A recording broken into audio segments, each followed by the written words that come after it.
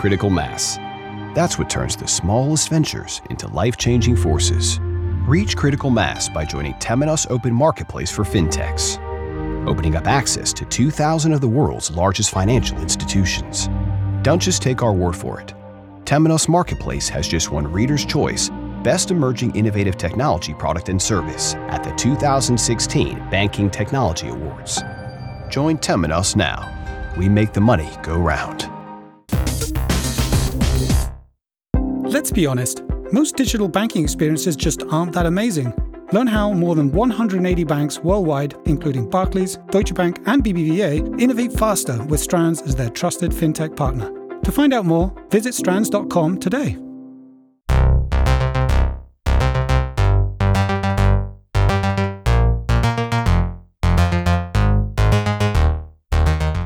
Welcome to FinTech Insider Insights. We have now been downloaded in more than 155 countries, and we regularly hover near the top of the business category in iTunes. So that's thanks to you, our listeners. But do keep telling friends, tell people who might be interested about the FinTech Insider podcast, bringing you the best insights every week. This podcast is brought to you by the fine folks from 11FS, the fintech specialists helping financial services companies digitally transform into beautiful digital butterflies. I'm Simon Taylor, and I'm joined by my 11FS colleague David Breer. David Breer, say hello to the world once more. Hello. And of course, we've got a pretty full house today. We've got a lineup of some of our favorite people from some of the fintech challenger banks. We have Megan Kaywood, the Chief Platform Officer at Starling Bank. Megan, say hello. Hello. Good to have you with us. And of course, Sophie Gibaud, the Vice President of European Expansion at Fidor. Sophie, good to have you with us. Hello. And joining us, we have Ollie Perdue, the founder and CEO at Loot. Ollie, good to have you. Hello. Alrighty, so kicking us off, why don't you guys tell us a little bit about what it is your banks do? Megan, do you want to get us kicked off with what is Starling and tell us a little bit more about it? Definitely. So Starling is a tech startup with a banking license here in the UK. It's often referred to as one of the leading challenger banks. And what that really means is that we're building a full stack bank from the ground up, with the intention of being mobile only and with a vision of putting the customer first. We have this vision of differentiating from others in the market by understanding our customers exceptionally well, by giving them new tools to understand their financial lives, and increasing accessibility. So we want to be the world's best current account, but we don't want to be the world's best mortgage or insurance. And so instead, we're building out a marketplace, which is an API layer where we can integrate in other best-in-class fintechs from across the market to enable our customers to easily access those from within their Starling app. Very, very cool. And Sophie, what about Fidor? What are you guys all about? Yeah, so Fidor is a bank that was launched back in 2009 in Germany, based on the principle that we want to also put customer first. We have found a way to doing so by launching a community where people can help each other around personal finance topic. And on the other side, give us input about what Fidor should launch next and what basically the clients want. We have developed things internally, but since early on partnered also with fintech companies, because we didn't think we should do everything by ourselves. Out of this retail and actually SME model, we are now licensing our technology across the world to organizations such as banks and retailers and telecoms to help them launch digital banking propositions. Interesting. The bank as a platform play really coming in. It's amazing how many people want to be banks these days. It's definitely growth. Fun fact, in 2009, I remember seeing Fidor pitch at Finovate, and that was also the first time I ever met Chris Skinner. So it was a big day in so many ways. It could have all gone so right, couldn't it? It could have gone, could have gone well. But no, I really did enjoy the beginnings of a community around a bank, and I think that was something you guys pioneered and we're seeing a lot more of. Ollie, of course, tell us a little bit about Loot. Yeah, so Loot is a digital challenger focused on the millennial segment. So our bullseye is around 18 to 25-year-olds, and we look at key day-to-day issues that we can solve through banking using predominantly the transaction data, and using that in really interesting ways to help people know more about their spending, but also enable them to do more as well. Very, very cool. So talk to me a little bit about how digital only as a business model could be changing the financial sector. I mean, is there an advantage to not having branches when a lot of large banks would tell me, but I need my branches, that's where my customers come from, and if I close my branches, I get less customers, right? That's got to be the case, hasn't it, Ollie? Branches were the best option when there was no other option. When you couldn't onboard people electronically, you had to do it physically. We've looked at it, and branch-based account openings is the biggest fraud risk when you open an account as well. So right now, it's actually the worst option for opening accounts. Have you got the stat or the source behind that? Because that's a super interesting point. Yeah, I will find it. And Yeah, send that'd it be to super you. useful. So it was like that's the biggest risk of account opening is the fact that the people aren't trained well enough to look at it. So if you can do that digitally, you can do it much better and lower your risk. It's a really interesting point. So actually, I saw a presentation from Dave Burchell last week, and he was saying the most critical piece in the English documentation is a UK gas bill. Yeah. Because that's what you're taking into branches to do everything with. Like, the power of man hasn't got to the point where you can actually fake those things in Photoshop really easily. It makes no sense, does it? And then also the reason branches exist was to upsell, and I don't think consumers think that way anymore. I think people are more open to using different products with different people. You used to go to your bank for everything, you don't anymore. So branches are just expensive. I like to think our whole operating expenses are still probably less than one bank branch. So if you think about that as like economies of scale and stuff, it doesn't make any sense to have branches open. That's an interesting idea. So if you were the bank that had the costs of one branch, but the customers of 100,000, or of 1,000 branches, then actually how profitable would you be? Exactly, and That's a blog post. That's why when people say like banking and current accounts aren't profitable, they're just looking at it from the wrong angle. I've sat in very many meetings with looking at sort of digital transformation with big banks, and actually very often, to your point, Ollie, the branch network is used as this sort of safety net for not being able to deliver on all of the features and functionality you want to do. So, let's not worry about doing it straight through. Let's get them to take a form in, because it's like $100,000 cheaper than what we'd be doing, and we'd be able to then deliver it 6 months quicker. And it's like, that doesn't really sort of just false thinking economy, isn't it? Long term here, maybe this is not a good idea. But the amount of false economy in digital transformation programs is phenomenal in large banks. It's kind of, if we can get it 6 months quicker and we can save $500,000, but also then we potentially keep this, we're saddled with this multi-billion cost as a result because we keep making that decision every single time. But it's, my job was done. I delivered the project, right?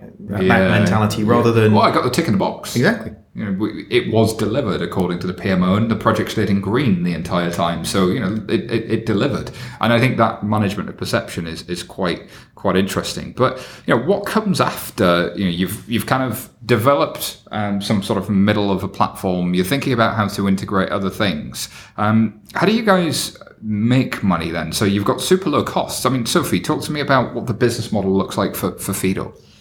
So for Fido, it started like very naturally. So first of all, like traditional banking model, of course, like credit and savings and like the margin in between, but also referrals to fintech. So affiliation model, revenue share on like sending clients to them, and the idea of providing a one-stop shop experience. So these two revenue source, and that was for the banks. So are offering free banking in Germany as well. Like we charge for the card, but it's kind of market standard. And actually, out of building our own technology, people came to actually ask if they could lend our technology. And this is where a new business model was born, because it was about providing our technology to other players to launch digital bank. And out of that, another business model came out, which is lending our business license, lending our marketing activities, lending our AML compliance to players such as telecom companies that wants to launch in banking. So it hasn't been planned since the beginning. It has been like growing step by step with what the market was asking, and into realizing that actually like there was business model beyond banking, and this is what we have been advocating. It's like, okay, banks, like you see that you cannot do it all. New players are coming in market, come on, like rent your rails, make money out of that, let others that are focusing on other target markets do business. Yeah, I think that's a really good point, because what you're essentially saying is there are many other intelligent ways that banks can make money other than upselling higher profit financial products. Because when you look at the strengths that bank have around the KYC and AML, around transactional businesses, access to payment schemes, there's other revenue streams other than just the net interest margin from lending and deposits that you can also monetize without passing on fees to your customers. So I think that's exactly spot on with what we're looking at as well. It reminds me of a story of a large photography company that used to be around, is still around, that they were known for their Moment. And these guys were kind of looking at launching a digital camera division. And this digital camera division was going to eat the revenues of the traditional sort of film-based model, the business model that they had. And the thing that the executives couldn't understand was, their business model was the Gillette model, right? You've got the device that you get once, and then you make money on the razor blades. And same with a camera. You sell the camera once, the camera's okay, but actually you make money on the refills. And what they couldn't understand is how that would work with a digital camera, because actually you were taking the photos off the device and putting them onto another device. So what do I keep reselling? Like, where's the money in this? Like, how do I ever make money in a digital camera space? They were chemists. They didn't understand they needed to move to a digital business model. And years later, they tried to do it in a number of different ways. But that, to me, strikes me as what we see happening in the banking sector today, in that I make money by cross-selling financial products, and as a result, I must need to continue to do that, and that makes money for me now, and it will continue to make money for me. Yeah. And I have some sympathy for that, because it seems to be still working. We've seen the UK top 4 banks' share of market grow from 66% to 77% over the last 10 years. So there's a reason for the complacency. Ollie, what do you say to that? Should they be complacent, or is there something? Are you guys snapping at their heels a bit? If I was to meet kind of a banker and they say stuff like this, we got the biggest market share, everything like that's temporary. I have yet to meet a happy banking customer. So until I meet a happy Lloyds customer, I'm not going to believe them. There probably are some out there, but I think for lots of markets and lots of different demographics, they're really underperforming. So they've got scale and they do have lots of money and the ability to transform. But if they don't do something, I think they'll start to lose users. I'll just put up with it. It's exactly. Not the same as being a happy customer. So what do customers tell you, Megan, that they want? Yeah, so we like to spend a lot of time talking with our customers, doing a lot of not just usability sessions, but chatting with them and understanding how they're currently using their banking products and where those pain points are. And what we hear time and again is that what they're used to expecting with seamlessness and ease of use from other apps and products just isn't what they see from their bank. Banks might have an app, but that doesn't mean they're competing. It's like, for example, my bank balance, I won't name the big bank that I joined when I first moved to London, but my balance is never actually accurate. It's always a few days off. So much for real-time notifications. It'll be good if I get it in 2 days. But just trying to sign into the app and remembering the 6 different passwords. At every step of the user journey, it's clunky. I have to mail in tons of forms. They just don't get what technology has enabled for customers today. And so there's this kind of gap between what banks are offering and what they're expecting from the application that we're looking to. You've got that moment where the big surprise bill comes out, and maybe I had a thing where my rent came out a couple of days early and my wage was going to be a couple of days late. And of course, I thought I'd cash managed it and I thought I'd moved stuff around. But of course, the bank hadn't caught up that I'd set all of that up. Yeah. And the money came out of my account before the money that I'd moved back in. They'd realized that it had happened. So then they sent me a notification that I was massively overdrawn and this was my fee. Mm-hmm. But actually, I'd already told them what was going to change, and their systems were just trying to catch up with me being 2 days ahead of them. It's a crazy thing. And those are the stories that we hear time and time again. And if you break that down, there are several moments in that experience you had where there was an error that they could have fixed. Like your account balance could have been accurate. They could have notified you before you were going to go overdrawn. They could have not given you a fee based off of the understanding that was happening there. So there's multiple points in user journeys right now that banks are not filling. And that's what we're hearing and that we're trying to solve in delightful ways. So speaking of different business models, as we were a moment ago, and speaking of like kind of real time and some of the stuff we see in other markets, we see data being huge. Data is the new oil and all this sort of stuff. Sophie, where do you stand on use of customer data, and how do you balance privacy of data versus being useful with that data? Do you have any thoughts on that? Yeah, so first of all, we are a German bank, so like dealing with privacy is very important for a German regulator, probably even more than any other regulator. So that's a first thing. On the other side, like you have ways of using data that are useful to the customers by just anticipating things on an opt-in basis. You have also ways of using data of providing, like, for example, a loan is what we are doing. So we are providing emergency loan and overdraft just by one click, because why not? I mean, like you can do that by just analyzing what's going on the past 3 months of the customer. You know him, you don't need him to fill out a form. So it's about, like, of course, getting additional data from the customers when we need it, but also making the most of what he has already given us. In the future, it's going to be about cross-selling, improving that capability of being proactive as opposed to reactive, of being able to be here exactly at the time the clients need us. Another thing we are looking into is actually charging clients according to like how loyal to the company, to the bank they are.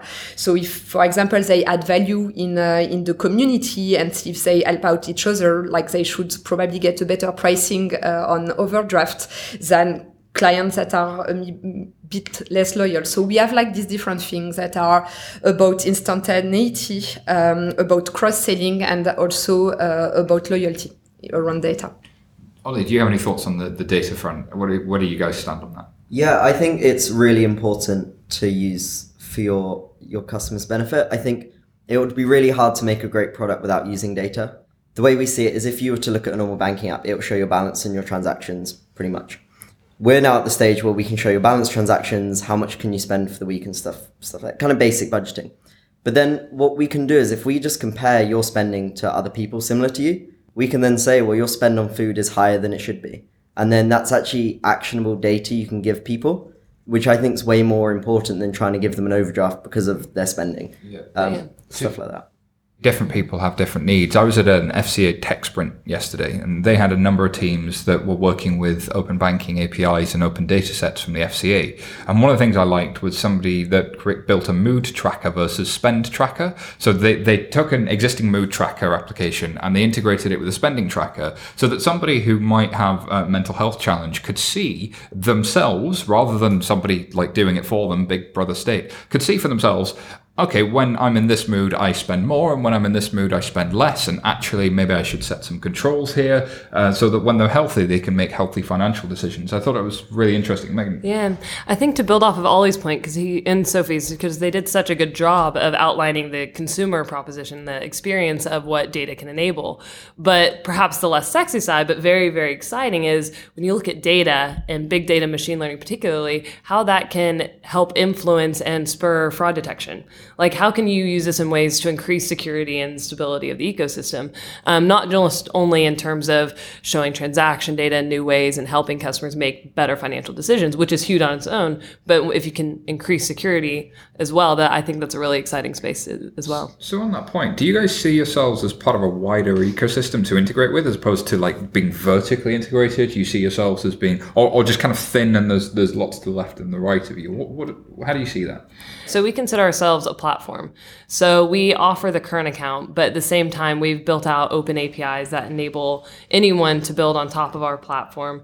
And then at the same time, we're integrating in the best-in-class fintechs from across this ecosystem into Starling. And the whole idea there is, we want to focus on the current account, but obviously our users have diverse needs. They need more than just a current account. They need lending, they need insurance, they need mortgages, bill splitting, budgeting, a whole number of products that a number of fintechs have done exceptionally well. So rather than building that out ourselves, we can instead integrate all of that functionality and those offers into the Starling app. So definitely a horizontal play there. It's kind of like how in Salesforce there's 4 or 5 things they do extremely well, and then there's this whole ecosystem of people who build and add to that around the edges. At 11FS, we talked to them about what's their API strategy going to be, and initially it's kind of like APIs, people get lost in the tech, people get lost in the banking, but actually it's really about what are those customer journeys that you can start to build and how can people augment those. I mean, Ollie, do you see yourselves as part of an ecosystem? Do you see yourselves as kind of just you're trapping customers and trying to cross-sell them everything? How do you see it? We look at it from user stories. So what are we going to try and fix? So the first three were how much am I spending? Is my spending normal? And how much can I save? And we can solve all of that in our own ecosystem. There will be other user stories that we can't solve on our own. So that's when we'll use best-in-class providers. And that's how we look at it. Pretty interesting. So what's it like being both a startup and a bank? Like, how do you manage all of the regulation scary stuff? And that banks say is part of the reason they can't get anything done because regulation is really, really hard, but also sort of protects them a bit. I guess the question is, how do you stop yourselves losing some of the sharpness when it comes to being agile? Yeah, so I would answer two ways on this one. I would say, first of all, company culture, because of course we have compliance people, we have legal people, we have risk people, but those are people that were recruited because they understood the mission, what we were trying to fix, and they are not trying to bend the rules, they are just trying to understand the rules as opposed to protecting themselves all the time. And I think it's really important if you want to be a startup challenger bank, basically. So that's the first point. And my second point is the size, of course. Like, I mean, I think HSBC has 20,000 people working in compliance. So, of course, like, you can think that, yes, Challenger Bank will grow and you will end up with teams of 10 people in compliance, 20 people in compliance, but just our structure is not made up so that we reach 20,000 people. So, of course, like, when you have a leader in a team, even like two very senior people, even leading a team of 50 people, you end up with one like streamlined discussion. 20,000 people, like, it just doesn't add up. Is there something about when a new regulation comes out, how you as an organization react to it? Because I sense that when a big bank sees a new regulation, they go looking for specialists in that new regulation to hire versus sitting with engineers and one or two people who may understand that regulation, or even just reading the regulation yourselves with some engineers and trying to figure out how you build to it. Is that an approach thing, or is it a... I'd say that kind of builds off of your first question of like, how do you stay agile within a highly regulated environment? And our answer to that is we still embrace agile as a model, but we have continuous delivery. We're releasing daily, but we have to continually ask ourselves when this regulation comes out, what does that mean for us? And as we continue to grow, and in 5 to 10 years, when new disruptive competitors are in the market, how do we maintain that competitive edge? And I think the answer to that is we have to be willing to continually disrupt, even when that means disrupting ourselves. So, and if we need to disrupt ourselves because there's new regulation, that means there's a new competitive market that we need to respond to, then we need to be willing to do that. I think a great example, like looking at an example from the US, is Intuit. So Intuit is this massive 30-year-old company that built out QuickBooks back in the 80s, but they've maintained their competitive edge really, really well, and they're still a billion-dollar business today. And that's because they're not afraid to disrupt themselves. They have this ethos of speedboats versus battleships. So they launched QuickBooks Online, 10 years before Xero made it into the market. So Xero went into New Zealand and Australia, and MYOB and others were said to be asleep at the wheel because they just didn't get the cloud. Like, oh, it'll never take off. And if they were to offer an online offering, it would disrupt their revenue stream. Intuit, on the other hand, even though QBO, their QuickBooks Online offering, disrupted their desktop offering, they still pushed it out and they still forced migration onto it early because they saw what the competitive threat would be. So I think even within banking, we're going to have to maintain that from a regulation perspective, from a competition perspective. We're the disruptors right now, but we won't always be. So we'll have to be willing to disrupt ourselves when that time comes. Disrupting yourselves is a really interesting thing, and I think there's an honesty thing about the term agile as well. I haven't met a large bank yet who doesn't tell me how great they are at agile. Ollie, what's the difference between agile and agile? A great example is we built a whole fraud engine in a weekend. That's what we call agile. I think the second you realize there's a thing you need to do, you just do it, and there's nothing stopping you doing it. I think agile, in a kind of a banker sense, is 6 months planning, 3 months kind of integration, then 2 months working out if it works. But for us, obviously we plan pretty ahead of what we do, but if something comes up, the ability to be able to build brand new functionality into your product and release it overnight or over a weekend, I think is really key. Yeah, I completely agree with that. I think, we've got asked quite a few times about how do you implement agile at scale? Well, you do it by getting the right people who are motivated in the right way, who have the skill sets and the right tools to actually address the problem.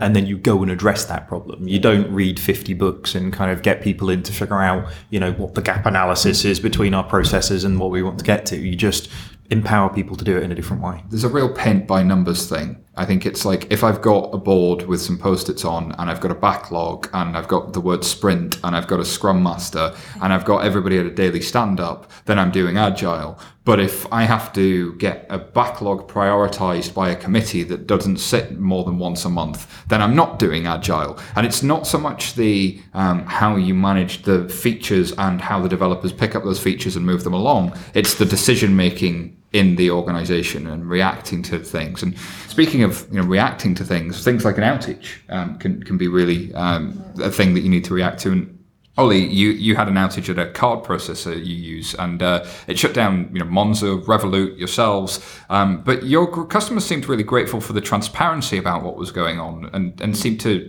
kind of strike a contrast with what we would have seen from a larger bank. Could you tell us more what happened there and some of the customer reaction and so on? We were really lucky because we were doing an internal hackathon that weekend. So we actually had a really good group of like developers, customer support, marketing, all in the office at the exact moment we went down. Handy. Yeah, it was really lucky. So we were like, oh, okay, we can solve this now. So we knew about it before our supplier did, I think.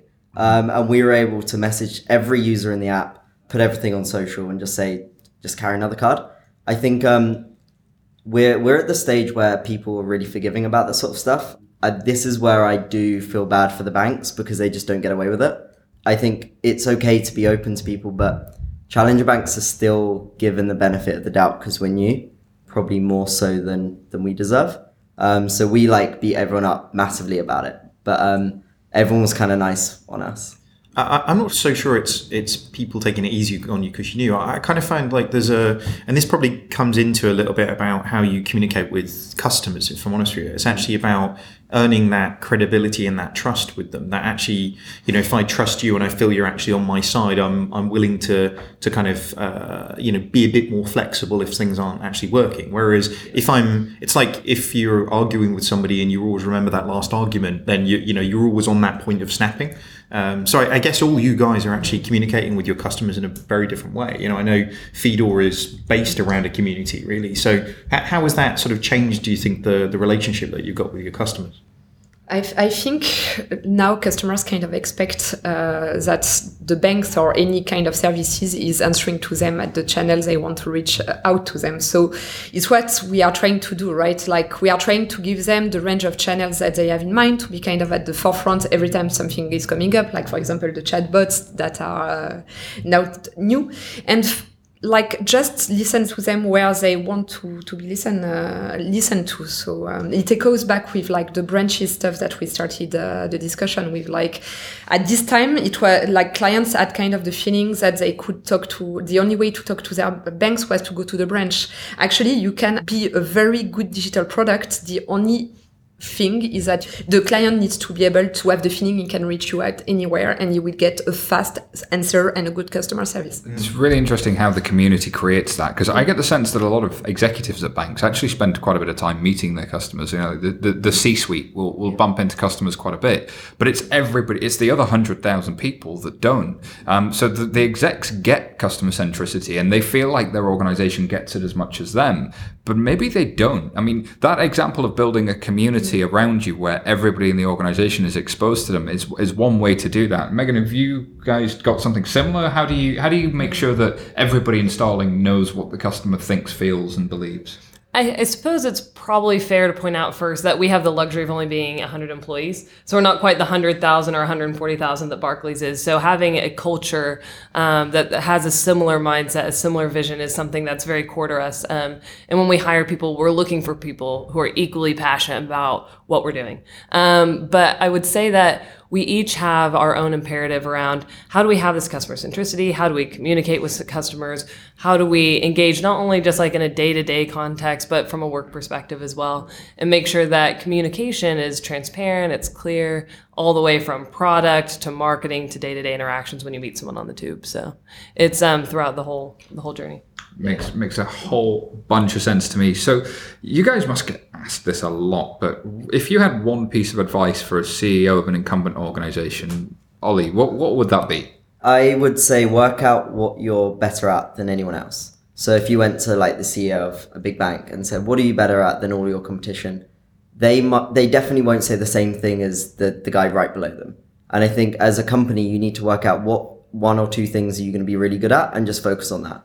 That's the most important thing, I think. There's something interesting, though, about everybody who owns different P&Ls will tell you their product is the right one because their bonus depends on their P&L doing a little bit better and their empire continuing to exist. So it's there's definitely something about incentives there.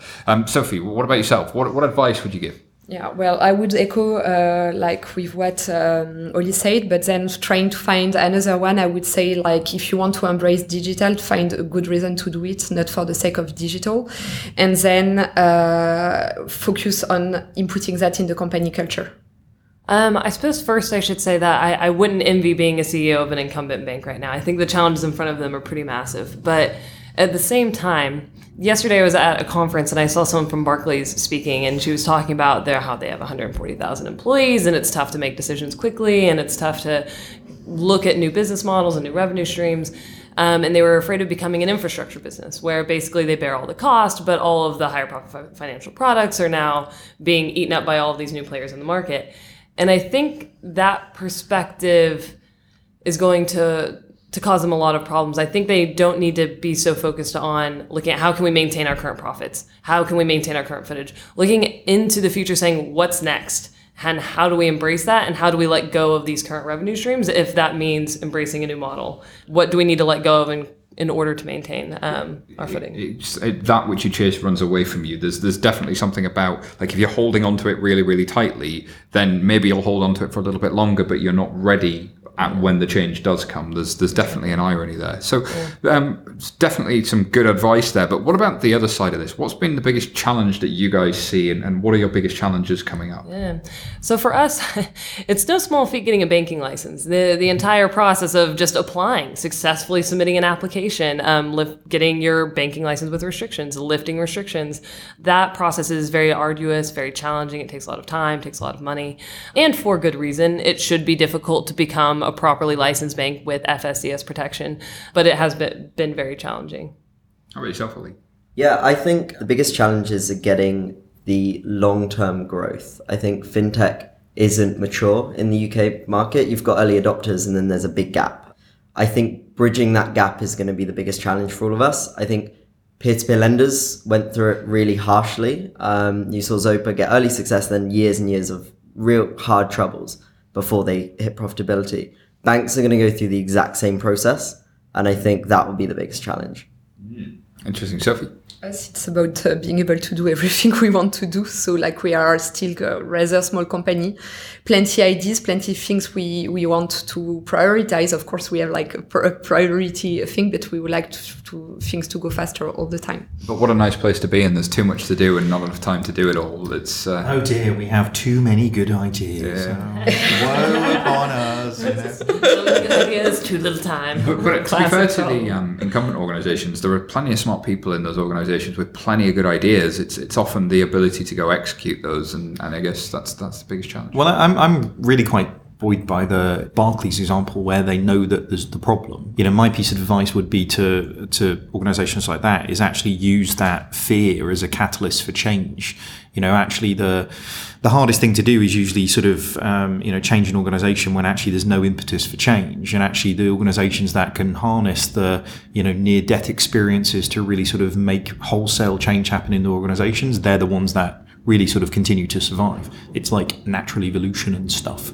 But no, I think, really, really interesting points.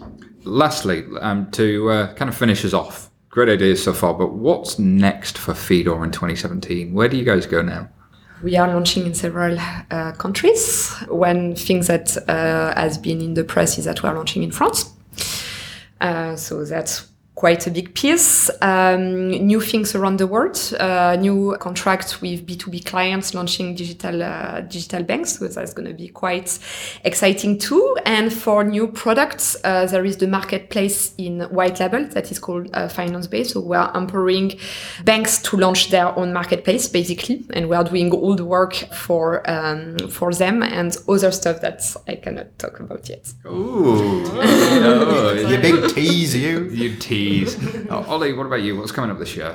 Yeah, so we launched our accounts at the kind of mid-December. So we've been spending a lot of time refining them. This year's all focused on new products and new markets. So that'll be really good. Ooh, Exciting. Again, exciting. Can you tell us which? We can't. I see. There's just so many secrets here. Sorry. Megan, is there anything you can tell us that's coming up that you Yes. can actually tell us? Yeah, so I do have a secret, and I'm going to share it because this show will air after the secret has been announced. So don't worry. So yesterday, as you know, we announced our first marketplace partner of TransferWise. Today, we launched our beta, so that was really exciting. And then on Monday, we're going to announce that we're launching CAS, which is Current Account Switching Service, which will be really huge for us. After that, you'll see us opening up Android beta. Shortly thereafter, launching our API. Then you can expect mobile wallets, and then you can also expect new payment schemes coming on board. So those two will be a little bit coy about because I can't say anything specific. Does this mean then that somebody who is an account holder with one of the big banks that hates them could actually switch their whole bank account to Starling? Yes, so we are a proper bank. We are fully licensed. You can use it with direct debits, faster payments. You can use it just as you would your bank. And it's great because it also has real-time notifications. It has card control. It has all sorts of stuff, biometric, everything you could possibly want in a bank. So give it a try. The battle begins. The battle begins. Alrighty, so I've got to say, Megan, Ollie, Sophie, thank you for another great show. Thank you for being here. Really appreciate your time. Where can people find out more about Starling? Starlingbank.com or just on Twitter at StarlingBank. And what about Loot? Yeah, we're at loot.io. Loot.io and Fedor? Fedor.com and fedorbank.uk. Fantastic. Thank you once again, and thank you for listening. If you like what you heard, be sure to subscribe. Tell some friends. Tell some friends about what you heard. And leave us a review on iTunes. This helps people discover us. Check out 11fs.co.uk if you want to know more about the team who bring you FinTech Insider every week. Until next week.